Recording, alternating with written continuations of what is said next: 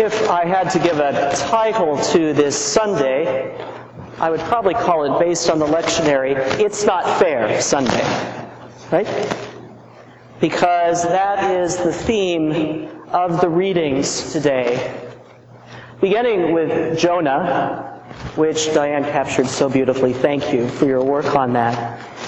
You see, Jonah is sort of like the original ancient situation comedy. Jonah is a sort of satirical depiction of a prophet, an ancient prophet.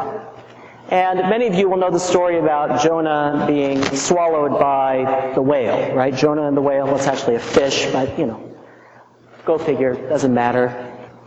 The story is that Jonah is sent by God to Nineveh, and Jonah comes from a Bedouin society that has deep suspicion of cities in general, and Nineveh is sort of the mythic great city of the world in his time.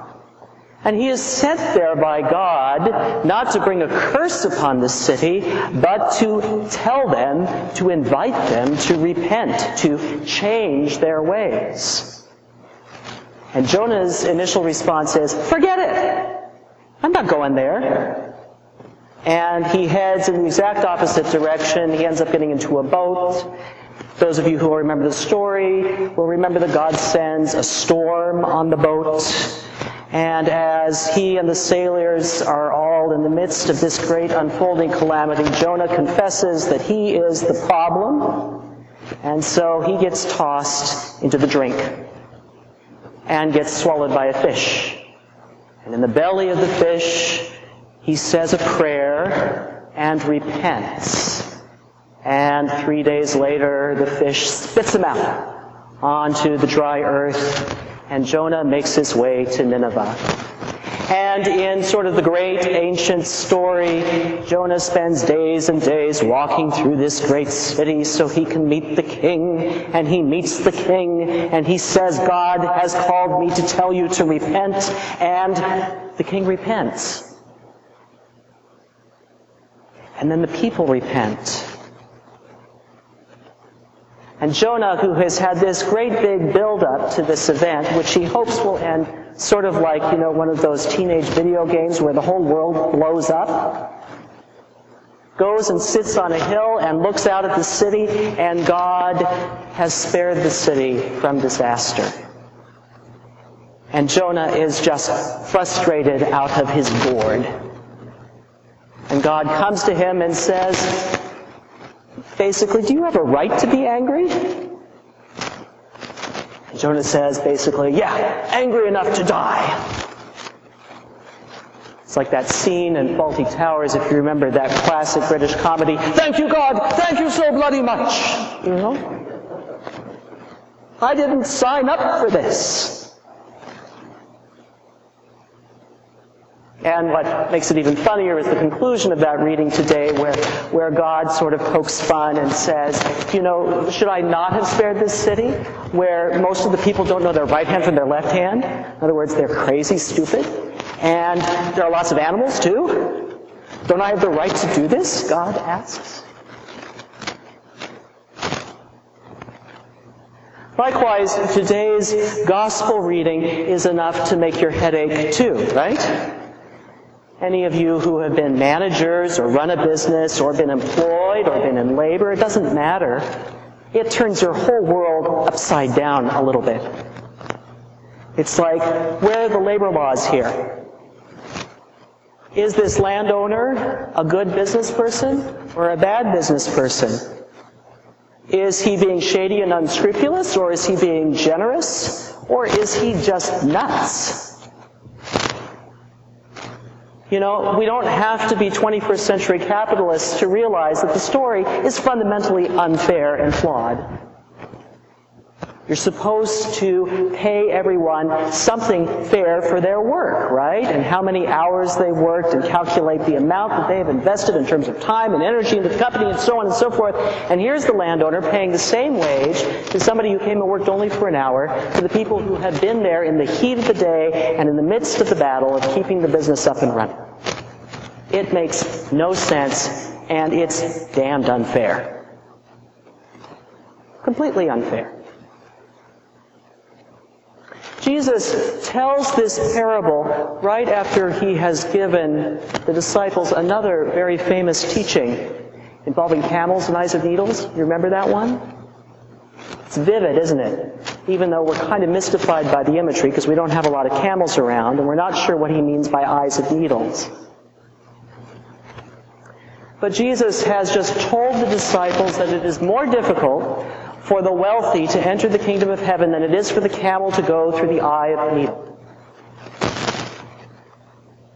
And what he means by that image is that in ancient cities, when the gate was closed at night, there was a side door called the eye of the needle. And it was a very small door, and the only way you could get through it is if you shed all your belongings. You let go of all your baggage. Or if you had a small camel, I guess, and wanted to get it through, you'd have to take all the pack bags off the camel. The image is apt. The stuff that we carry and possess, whether it's metaphorical or physical, gets in the way when we're trying to get in, especially when the door is shut and we have to go in through the side entrance. But the disciples don't understand. And who can blame them? They believe, as we believe in our own way, that there is favor for the wealthy, that we might not say they've been favored by God, at least we say they've been favored by good fortune and luck. And yet Jesus says it's hard for them, for us really, all of us, who live here and now in this time and place, to get into the kingdom of heaven. And the disciples are so befuddled by this, they ask Jesus, who then can be saved? You know, if those who are clearly favored by God cannot be saved, who can? Jesus says what is impossible for human beings is possible for God. And then he tells them today's parable, reminding them that the last shall be first, and the first shall be last.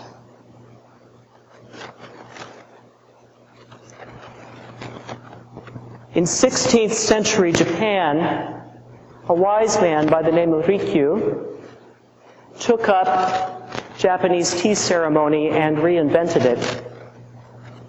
Tea had been in Japan since at least the 9th century, so there was a long established tradition of tea ceremony, and it was normally practiced by the nobility, by the higher-ups, by the wealthy and the elite. Rikyo moved the tea house out of the great palaces and the beautiful stately homes and into a little thatched hut to the side. The entrance to the tea house was a door not 2.5 feet square. So that when people came and entered the tea house, they all had to do the same thing. If you were a samurai, you had to set aside your sword. That's a big deal. If you were a noble, you had to bow down and then crawl to enter the space. And you entered the space not to be served with the finest silver, but with very simple utensils that the commoners might have used, made of wood, bamboo, average things. It was, from Rikyu's perspective, the great leveler. In a highly stratified and very complicated society, everyone had to become the same in order to engage the practice of tea. That is an image that I think Jesus would understand, and it's what he's getting at in today's gospel. It's not condemnation for the wealthy, nor is it bread for the poor, although those things might be necessary at times. That's not what Jesus is ultimately after. He is ultimately after the recognition that in God's eyes, in God's radical grace, we are all loved equally, whether we showed up early or late, whether we have been laboring in the vineyard for years and years and years, or whether we just started yesterday.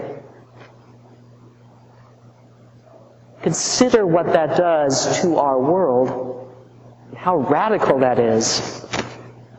It completely blows up all of our ideas about who's first and who's last, who's more important and who's less important, who is of value and who can be ignored. And you know what? We practice this every Sunday here. Consider all the different walks of lives you come from. Some of you have had very successful weeks. Some of you have had a very difficult week. Some of you have been here for a long time. Others of you have just started here. Some of you think you know the Christian journey well, and maybe rightly so. Some of you are still scratching your heads over what it means. And yet we all come forward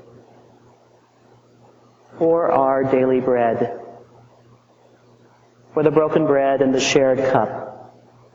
We receive the same portion. The first are last, the last are first. We all enter the same way, the same passage. We are all afforded the same grace.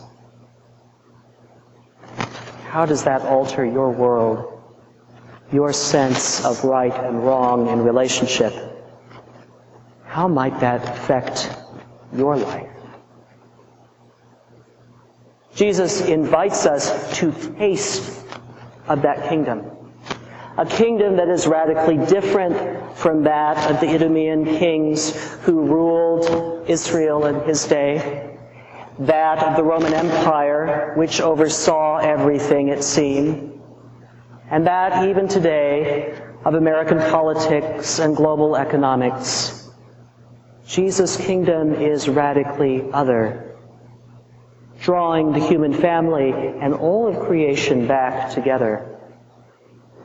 Would that we but taste it, see it, and share it.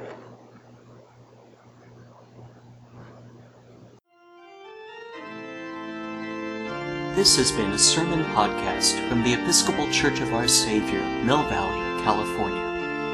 We are a growing, welcoming community for those seeking to deepen their relationship with God and to journey in faith with God's people through the breaking of bread and in service to others in Christ's name.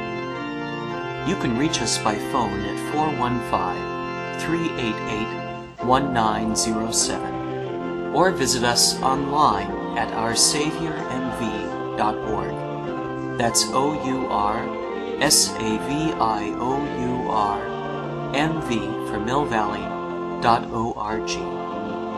We wish you God's peace, and we hope to greet you in person very soon.